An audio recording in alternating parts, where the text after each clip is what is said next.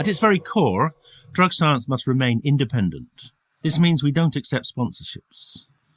It's with the support of the drug science community we're able to do this and make the podcast in the first place. If you're able to become a drug science community member and support the show, you too will be supporting the dissemination of evidence-based drug policies. Without you, none of this would be possible. For anybody interested, there's a link in the show notes. Thank you.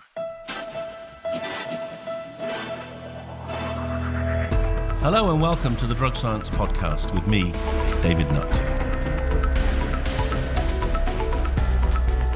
Here we're bringing together experts and activists for a rational, honest and informed conversation about drugs. Well, welcome to another Drug Science Podcast. And today I have someone who I was going to introduce as the Britain's funniest scientist, but I'm not entirely sure he is a scientist. But he knows a lot of science. But he is quite funny, and that's Robin Ince. Hello, welcome, Robin. Hello, I'm looking forward to this because I keep thinking you're going to tell me you did get all the questions because I haven't got a clue. I'm really looking forward. I like these things where I have no idea what's going to happen next. Well, I'm going to chat to you, and you're going to share your wisdom and your interests and possibly some of your policies with me and the audience, who undoubtedly will be intrigued to know about why you wanted to talk to me in the first place. But before we do that, why don't you tell us a little bit about your background? How did you, because I don't think you trained as a scientist, did you? But you ended up becoming the great science broadcaster. I mean, I think the reason that the science stuff works is because I don't know anything about science. I think especially the work that I've done with Brian Cox and before that, the shows that I was putting in, all of my interest from science comes from just being a fascinated but ignorant person. And I think that helps in terms of being a bridge. So because I loved science when I was a kid, then I found it really alienating when I think during the teenage years, and I know this is a problem I've spoken to even teenagers now as well, and certainly a lot of people of my generation, there is a point where science went from being this exciting exploration of all the things that were around you into what sometimes seemed quite abstract symbols on a board. And sometimes it seemed like a very quick change from looking at leaves and tracing things to suddenly these abstracts. And so I became tremendously alienated from all of that. And then when I was about 25, I think it was Carl Sagan's Demon Haunted World. I might have been a little bit older. Demon Haunted World, Science as a Candle in the Dark.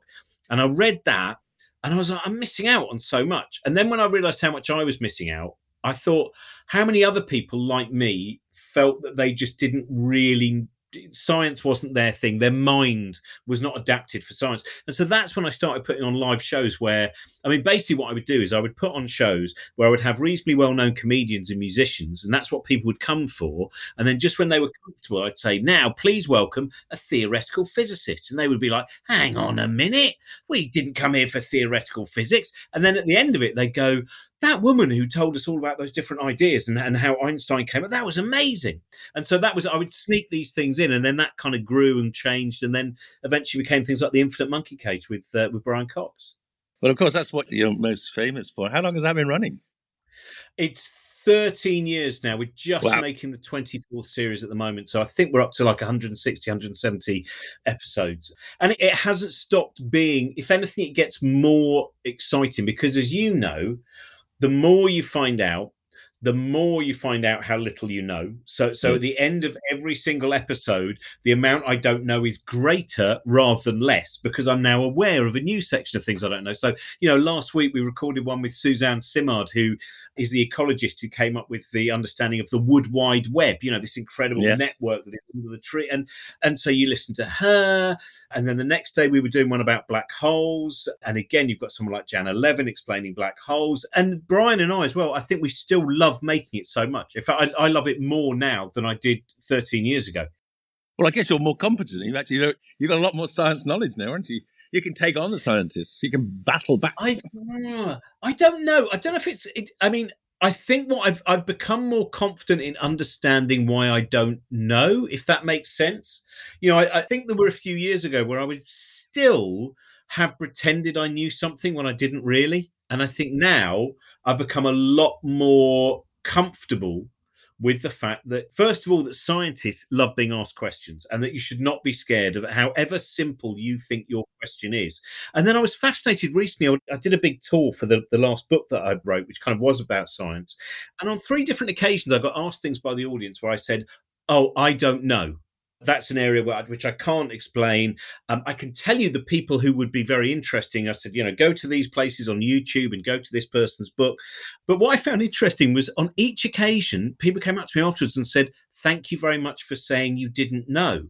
Now, doesn't that say so much about our culture that we are filled with all of these kind of ignorant but cocksure people in the medium, very often placed quite high on, with big megaphones, and the one thing they're cocksure and ignorant. And actually that moment where, I mean, I know the joy when I've done, like, sometimes when Brian and me are doing big tours and we have a Q&A, and there will be a question that's come from the audience, and Brian will go, "Oh, actually, I don't really know that." And you can see the audience going, oh, thank heavens, there's something he doesn't know. The relief of realizing that. Real, yes. But beyond science, you're also interested in the policy implications, I think, of science, aren't you? I mean, that is something, that's why I really wanted to talk to you about, because you've moved in, well, you have the interest in areas that aren't just simple science. It's about the practical applications. And I was fascinated to discover that you are a supporter of pro-assisted dying, and which I am as well, of course, Yeah. Dying with Dignity. And do you want to share a bit about why you joined that? I mean, you're pretty young to be thinking about that. Well, I think, I've always been very morbid, actually, anyway. I've always been fascinated from a very early age. I was the kind of kid that, would hang around graveyards. And I've always, I saw the other day a gravestone in a churchyard near Newark. There was one of the most beautiful ones I've seen, which it said, I forget the name of the man, but it said he lived a life of liberal kindness and has now been taken to his brothers like corn fully ripe. Isn't that beautiful? Like the idea that his life he's lived and been so kind that he is now a crop ready to, and I love that. That's beautiful.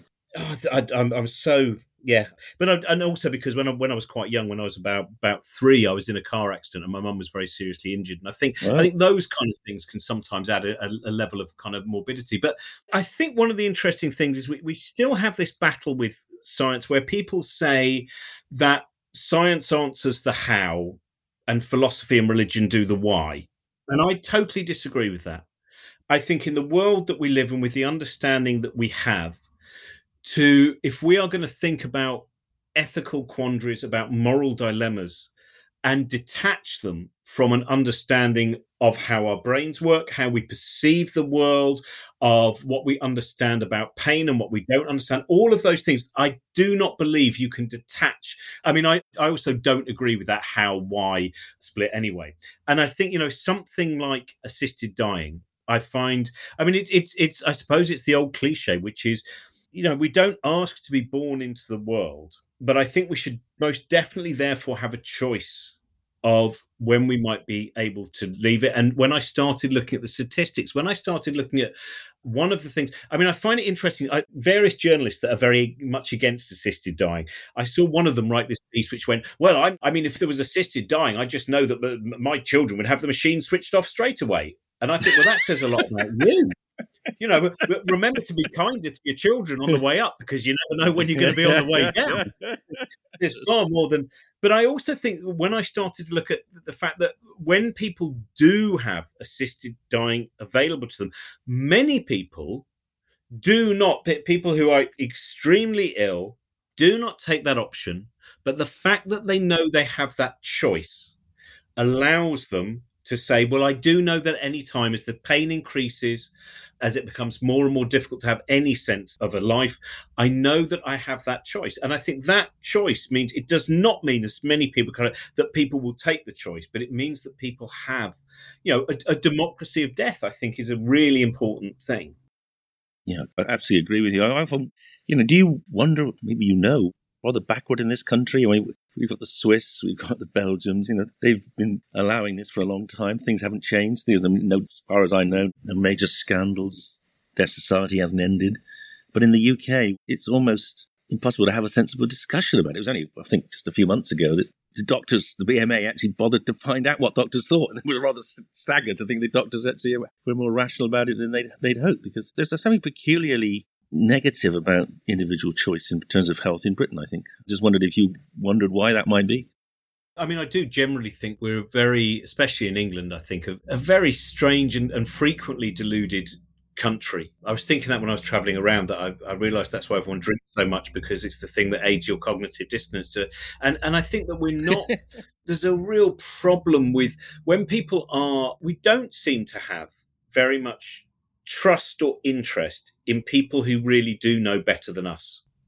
We don't elevate some of the great philosophers and the great scientists and anyone, and the truly interesting things. I think, when you look at the standards of our press, which I think, is very close to propaganda, an enormous amount of it shuts down in this. We're wonderful at moral outrage. I mean, I find it very interesting that you see the press constantly criticizing young people for this cancel culture, when, of course, cancel culture is something that is propelled for the last 50 or 100 years what our press is. It's constantly saying, you can't have this, you can't have that. How dare you question?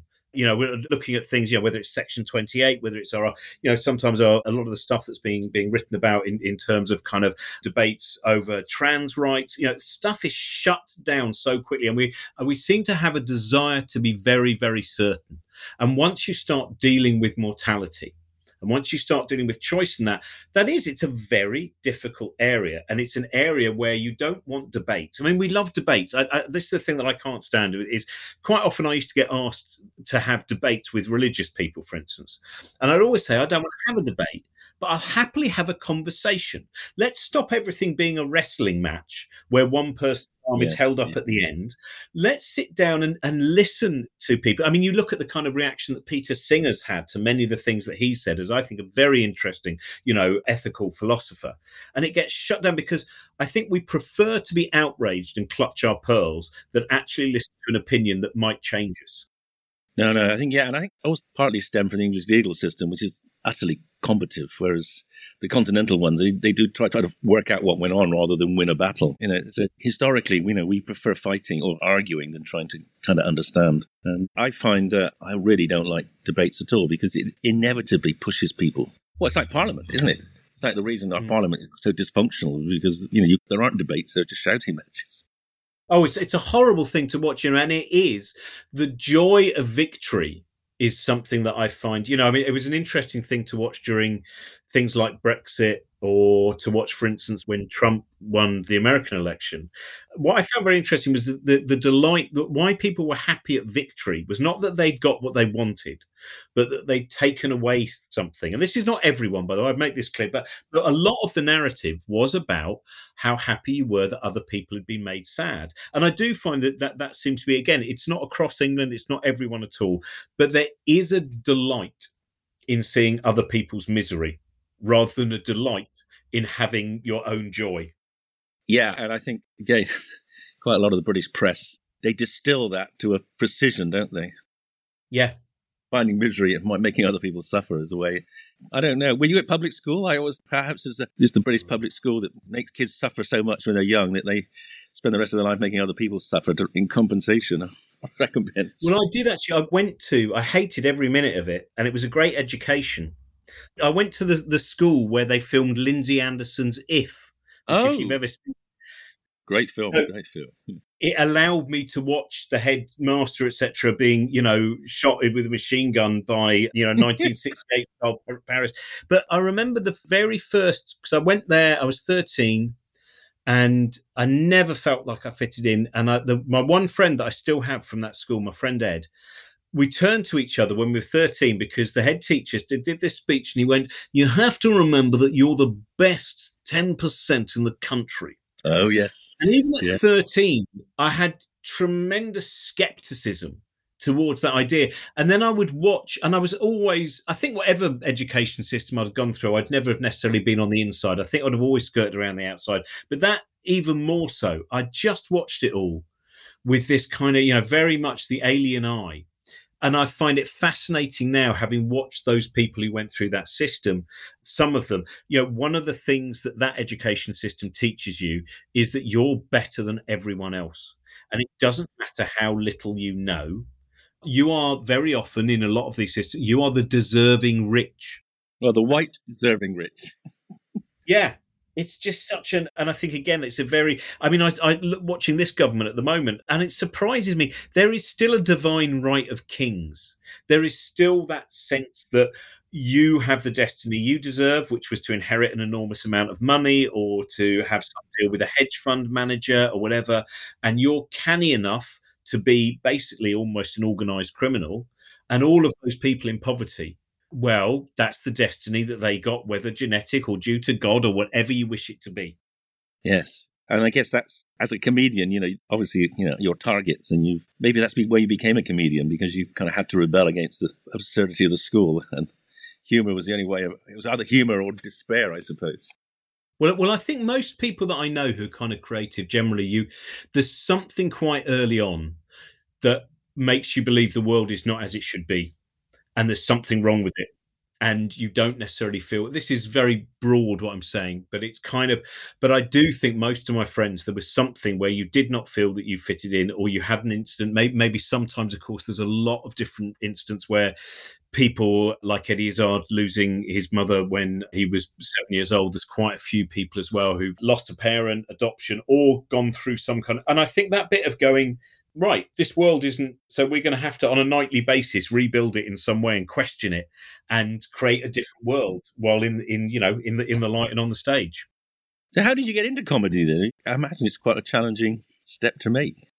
Oh, do you know what? I haven't got any choice. I loved it. I just, I love it and I hate it. And I was, as a kid, I was, obsessed with things like the goodies. I mean, it was such a joy. I did an event 2 years ago, just before lockdown. I did an event with all three goodies: Tim Britt Taylor, Graham Garden, and Bill Oddie. And of course, sadly, Tim died not long afterwards from COVID disease. But I loved all that stuff. And it was, the two things I think were that it was comedy, and it was also things like Doctor Who. And if you watch, everyone watched Doctor Who, but then there were the kids that were really, really into it. And it really was for outsider kids. Comedy and things like Doctor Who and Blake Seven was our code, while all the other boys were doing their great cross-country runs. All of the Wheezy kids, we'd be sat there talking about Tom Baker. And then with comedy, it was also, once alternative comedy began, I saw Rick Mayall playing Kevin Turvey on a show called Kick Up the 80s, and it was the greatest thing I'd ever seen. And it kind of became my punk. For the generation a bit older than me, they had punk, and I watched Alexi Sell, and I watched Rick Mayall, and I watched those people. And I adore it. And I think what I find very beautiful about what comedy can do at its best is it can create a positive connection. A lot of comedy can be a negative connection, which is, stuff that is basically, don't we all hate this? People united by different targets. But you also see when it's sometimes people talking about whether it's issues of race, gender, mental health, there's a beautiful communication that can happen from it as well, a very kind of positive thing. And I think the older I've got, the more that's become a really important part of it. Is it, when I've never liked that idea that you go out on stage and you say something, you kind of attack a bunch of people, and then maybe some people leave and they're a bit sad because they're actually in the group. I much prefer that idea that people leave and they feel uplifted, to feel that they're perhaps, it's like for my audience, I think I say my audience, but the audience I get on a night, a lot of them, I think, like me, would be the people who felt they were weirdos and they were freaks, and they've got lots of kind of, inner thoughts that they might not let out. And then some middle-aged idiot starts bouncing around in a cardigan talking about impulsive thoughts. And I was amazed when I found out. I used to talk about the impulsive thoughts, like when you're holding a baby and you suddenly imagine throwing the baby down the stairs. And I'd not realised how many people didn't know that was not a desire. It was their brain playing them a public information film saying, you're holding a baby, don't chuck it down the stairs. And so I would have people come up to me going, oh my God, I thought that I really had this urge, from my niece and nephew to throw them out the window. And now I found out. And I love, those moments where you can turn comedy from those things which can plague people. And, this is one of the big things. Going back to the thing you were saying before about our national character, I think one of the problems we have is I really feel this is a nation with a huge disparity very often between who we represent ourselves as outwardly and what is going on in the inside. And that, of course, is the antagonism of being human, I think, the battle between, what we're projecting and who is living on the inside. And I think that we have, in particular, a kind of a real disparity. And that's where such unhappiness, and that's where cruelty can so often come from.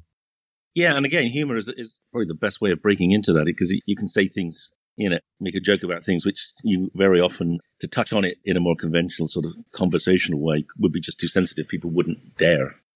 Yeah, that's exactly it. It is that bit of going, when you're on stage, you can be, and I think it is true that that is probably the closest to, it's the most real version of me. And I would probably say, friends of mine, people like my friend Josie stuff, is that point where you're standing on stage and you're allowing out lots of those thoughts that throughout the rest of your life, you're just keeping in.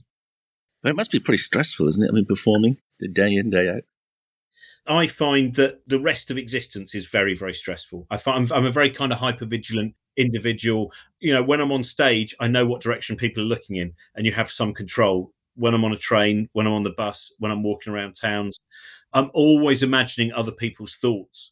And the good thing is that when I'm on stage, that's such a busy time that a lot of the more negative voices, they really have to put their hand up and start screaming. Whereas when you're just wandering around a town or whatever, they can, on full display then. Okay, so the real you, the better you is on stage. But of course, I mean, you hear, we remember people like Tony Hancock in that. I mean, sometimes comedy can be just too tough. Yes. Well, I think there's an interesting, in terms of the mental health thing, when you look back to a lot of those people and, Hancock and Milligan and Sellers, and also a lot of those people like Frankie Howard, who, amongst that group, you have a lot with kind of substance abuse issues, generally alcohol at that time. And you also have people who their sexuality was illegal. So they already have a secret that they have to keep, because of the law. And I think that's an interesting, not necessarily a change. There are still people who do it, but there are a lot of comedians now who, when they go on stage, rather than put on the mask that is hiding their secret, this is when they tell you their secret. This is when they, and that's an interesting change. But you're right. I mean, the toughness of, I was doing an event about Morecambe and Wise the other day, and we were talking about Eddie Braben, of course, great writer. And it was a very interesting event. We thought a woman in the front row had died at one point, but it turned out she'd just fallen asleep. So we'd merely nearly bored her to death. This was in Harpenden. And she did it twice, apparently. And at a later event, she also fell asleep in a way. She was quite an elderly woman that made people go, I think she died. Narcolepsy. But it's, I think that stress of, each, for Hancock, he so often, he got rid of the people who were such great people to have around him, like, Galton and Simpson, who were geniuses, absolute geniuses as well. Steptoe and Son is a work of art. But I think there probably is, of all of the arts, that because comedy is judged so immediately, you can leave a drama afterwards and go, yeah, I'm not really, do you think that Pinter was saying, but watch a comedy and there's no laughs, you already know people have not really, they haven't not just got your message, they have not enjoyed it at all, if you have not heard the noise. Yes, correct. So let's just reflect a little bit on some of the changes we've seen, certainly in my lifetime. You're younger than me, but we've seen a more rational approach to things like suicide, like abortion, like contraception, like sexuality. All those kind of rights have become embodied in law. But drugs haven't. And I'm interested in your perspective. Why are we so obsessed with not allowing people to have access either to drugs which might help them, or even, in terms of dying, or might just have them fun? What's your perspective on why drug policy is just so out of kilter with the realities of what drugs do? I think, again, it might be what we were talking about before, which is there's the joy of having a firm morality, an unthinking morality. I read your book about cannabis, obviously, recently, and, and looking at the breakdown, the evidence-based breakdown.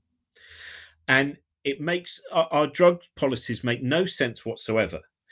But the moment you say drugs, people can show you their morality, and they love to show you their morality. It's like, that person who you see drunk in the pub and saying, I tell you what disgusts me is people who take, and they'll say whatever drug it is, however benign that drug is. They will, or, with Elvis Presley, I always think of the fact, Nixon gave him an honorary drug enforcement agent badge, didn't he? And stuff like that. And of course, Elvis Presley, he was taking legal drugs. I mean, the guy was filled with drugs. Yes. It's just that they were the drugs where, with the seal on them that said approved. And so I think a lot of it comes from a strange, unthinking morality, which allows you to elevate yourself. And I think it's a horrible habit that we have. And it's now gone on for so long that I don't know how we shift it. I mean, but it does. I think it's an addiction to morality more than anything else. No, that's an interesting angle. Yeah, I mean, there's definitely a lot of habitual. Well, if you look at what listen to what the Home Office says every time anyone asks them why their policies are failing, they say they're not. They just have a macro which they print each time. The same thing they've been saying for 30 years. Drugs are bad and drugs harm families, and our policies are working. Even there's it's an absolute resistance to reevaluating. But I think it's also about having perhaps to accept you were wrong, and that is, we all know, I know that getting the truth out can be really very enlivening and empowering. Just unfortunately, governments don't seem to see that, because it would take so much stress out of everyone if they could accept they got it wrong, and no one would criticize them. We'd all celebrate, I think. But also, it is a very simple way of a government showing. I mean, as we know, with the culture wars that are being, manipulated at the moment, something like having a hard stand on drugs, it ennobles that government amongst many people in the same way with their kind of attitude. I mean, watching what's going on in Florida at the moment and the legislation that might go through in terms of preventing education about LGBT stuff, for in schools. Again, that's a very simple way of attracting a certain kind of voter. You think the pendulum's swinging back? Yeah. Yeah, it's actually, come to think of it, you may be right, because it's you've seen the Texas decisions now to stop abortion, and to criminalize doctors who do it. I mean, maybe we are facing a backlash. Maybe we shouldn't be complacent. So maybe we should be, shoring up those defenses as well as thinking about being more sensible about drugs. Maybe that's rather worrying. And I think also because, the news now is such a dominant part of the entertainment cycle, because once people found out 24-hour news is predominantly quite cheap to make, you've got a desk and you've got some lighting and so there's an enormous number of news channels, and those news channels, the thing that keeps people coming back to them is outrage and fury and a melodrama. So, whenever I very rarely do it, but when I sometimes watch some of the kind of morning shows, some of those kind of things like the Jeremy Vine show on Channel 5, and I think here is the chance where you can have real experts on, people with incredible experience, people who really, and instead you have two different columnists on, or someone else who, again, has basically made a business out of having opinions. And it always takes me back to that wonderful book. Did you ever read Amusing Ourselves to Death by Neil Postman? I did not, but I will write it down. It's a fantastic book. And Neil Postman, he wrote it, it must have been around 1984. His general idea initially was, are we walking towards a kind of Orwellian 1984 or a Huxleyan Brave New World? And he looked at, and this is 38 years ago that book came out.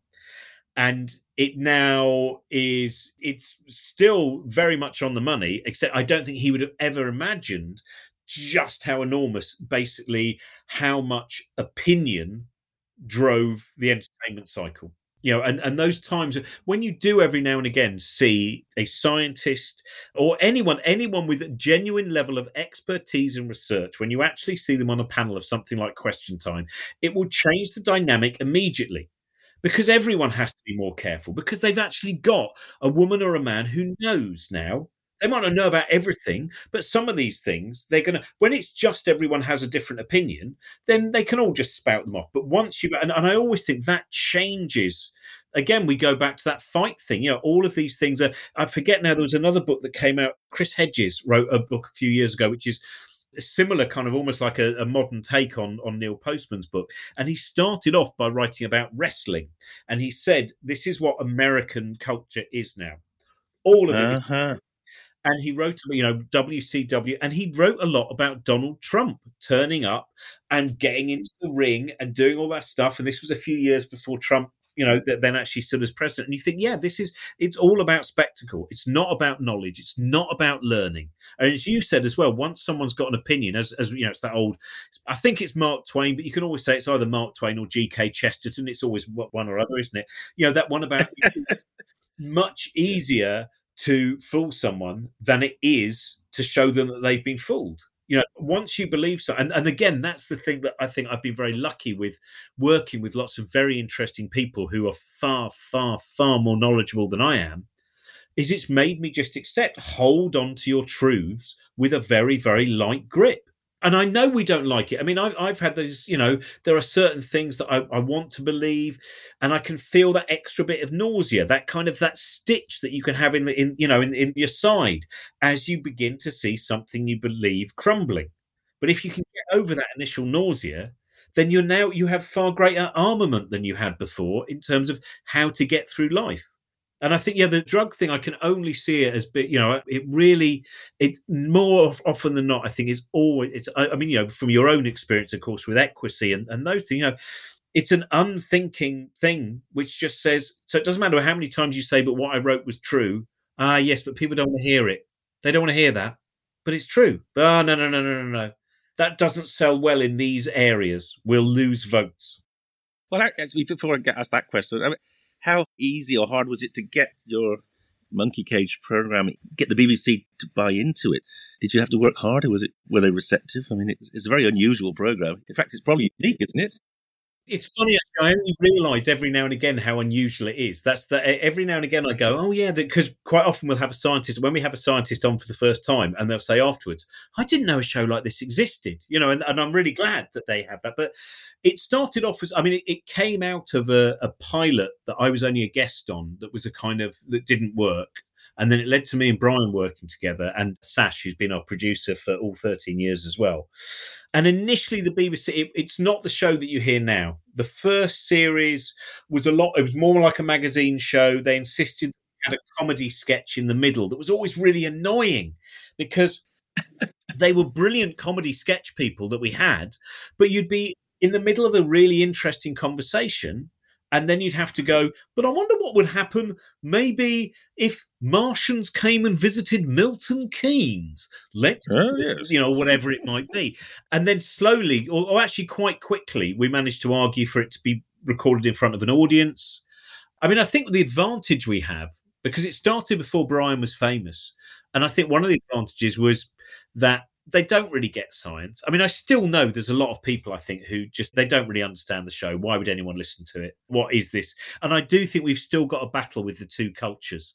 I wish it was not there. And sometimes I think because of the echo chamber I'm in, I think it is fallen apart more than it has. But I still know that one of the reasons people don't like science as much as they like the arts in terms of those who are in charge is they can say anything they want about when they've been to see La Traviata. Oh, I thought this production of La Traviata was I actually felt some of the weakness in it was, and I disagree with you. And then they can say whatever they like about, the Mahler concert they went to. But then if they say, well, you see, the thing that I think about quantum mechanics, and if someone goes, well, actually, our current thinking is not that, they go, well, that's very rude, isn't it? Because my opinion about La Traviata was excellent. So I don't think they like the fact that there really are some opinions which, when it comes to certain testable evidence-based thinking, there are things where you go, that is definitely a more wrong opinion than this.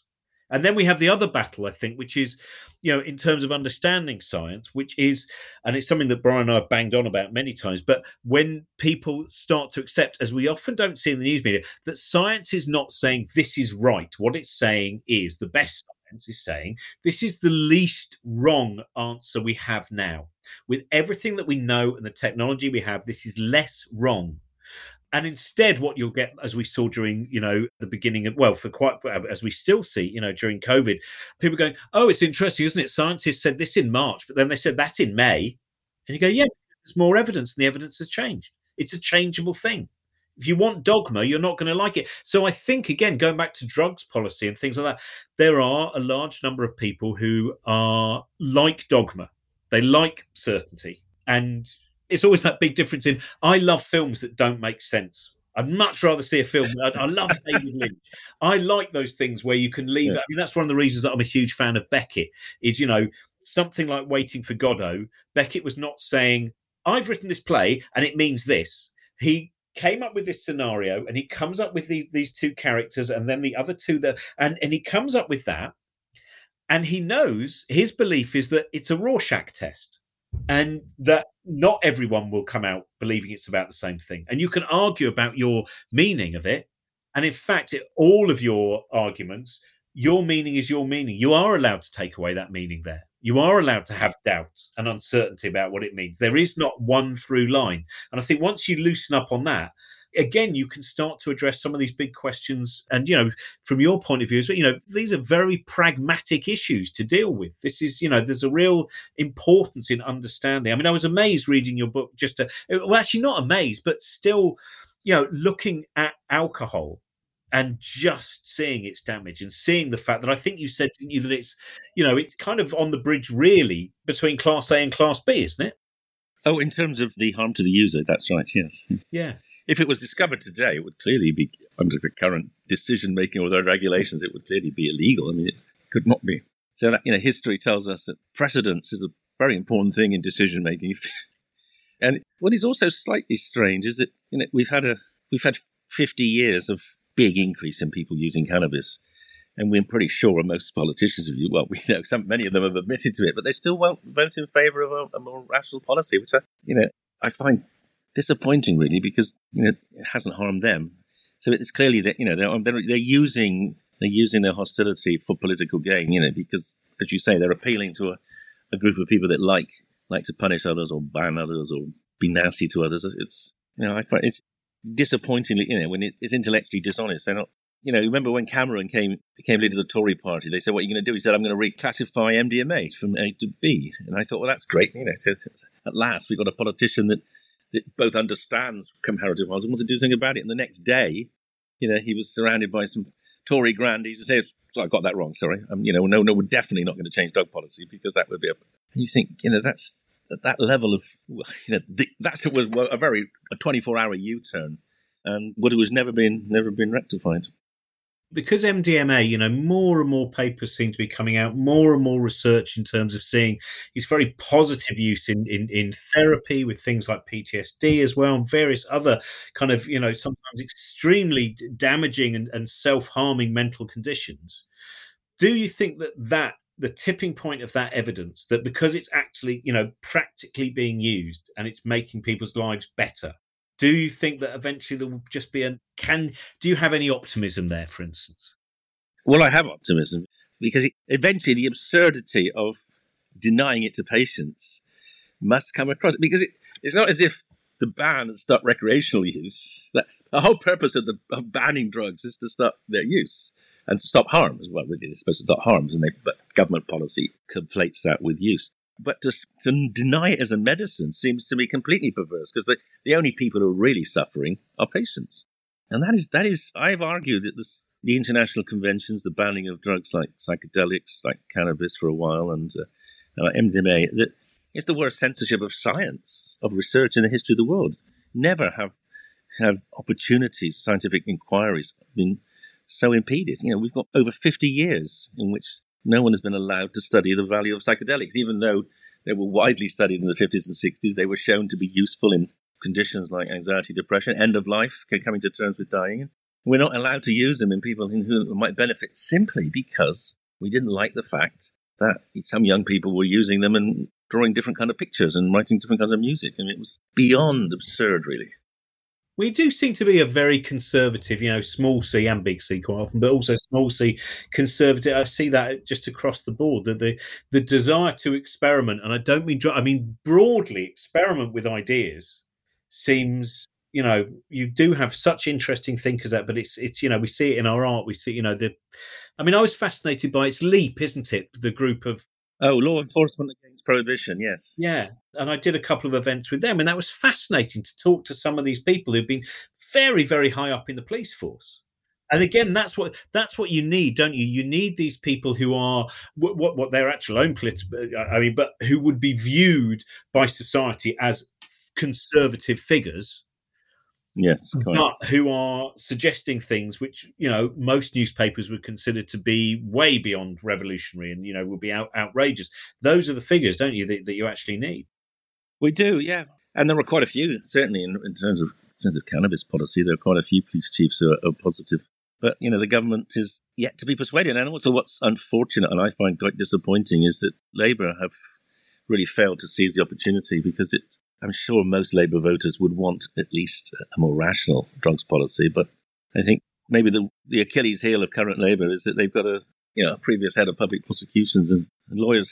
Hard for lawyers to change their spots, I suppose, lawyers tend to see the law as the solution to problems rather than maybe the reason for problems. But I want to talk politics. I want to go back to talking about communication. And what's interesting is that, your program, and, is, well, I mean, you do it live, but we listen to it. Two thoughts, really. One is, I've often been, and this follows on from something you said a little while ago, that I think the domination now that the visual media has over everything else, I find quite disturbing, because it's what gives people this interest in wrestling or people shouting at each other or fighting. It doesn't on the radio. That's kind of trivial, so you wouldn't bother. But I think I'm beginning to wonder whether we've become so dominated by visual input, it's dumbed us down. So we can't holding constructs, the kind of constructs that you're bringing up in your program, maybe it's harder. People aren't as skilled as working with the spoken word as they are with the visual image. I just wonder if you had any thoughts on that. Well, I mean, I think one of the interesting things is just how many people do listen to, podcasts and audiobooks. And I mean, the figures that we have, I mean, the millions of people that listen every week to our show, is any TV show that had our figures would be over the moon. They wouldn't believe it. It's a kind of, and there's an incredible disparity. Interesting. And also what we have is we have far more listeners than, I mean, I can't remember, 50% of our listeners are also outside the UK now, but it's millions every single episode, 3 million plus. Don't worry, that's not in any way reflected in our pay. And, but in fact, sometimes I think the BBC forgets just that is one of the most unique things they have, is an incredible output. I mean, there are so many broadcasters that I enormously admire, and people making incredible documentaries. And I think actually the audio, there's a lot. I mean, I think of our audience, someone jokingly once said that we were kind of like Morecambe and Wise, not due to any comedic skills or anything like that, not elevators like that, but we get 8-year-olds listening with their 90-year-old great-great-grandmother or whatever it might be, and we get family audiences. And when we do live shows, we have whole families turning up. And I love that. And I love the fact that I wonder if we were visual, if we had been put on television, whether then you would actually narrow your audience. Because I would agree that certainly television, it seems now, because everyone in the family pretty much now has their own screen, whether it's an iPad, whether it's on their phone, the television, it's a very splintered kind of, entertainment when it's visual. But with audio, I actually think there's a very positive, a lot of times when people are in cars, they're listening together, a lot of them I think that was the great thing about it going out about 4:30, was a lot of people being picked up from school. They were, going up down the shop with their mum and dad or their gran or whatever it might be. So I think in one way that's been the secret of not the secret of its success, but one of the useful things in terms of the broadness of the audience. And again, I also find, because we always wanted it to sound like a podcast, it took us a couple of series to be allowed to cut some of the stuff out. We wanted it to have that sense that it was a conversation.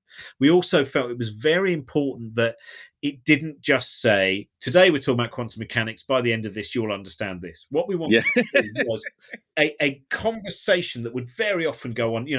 We talk about this jokingly, but it's entirely true. More often than not, Brian and me and Sash meet 2 hours before the show. We make an idea of what the questions are going to be, and we imagine a structure.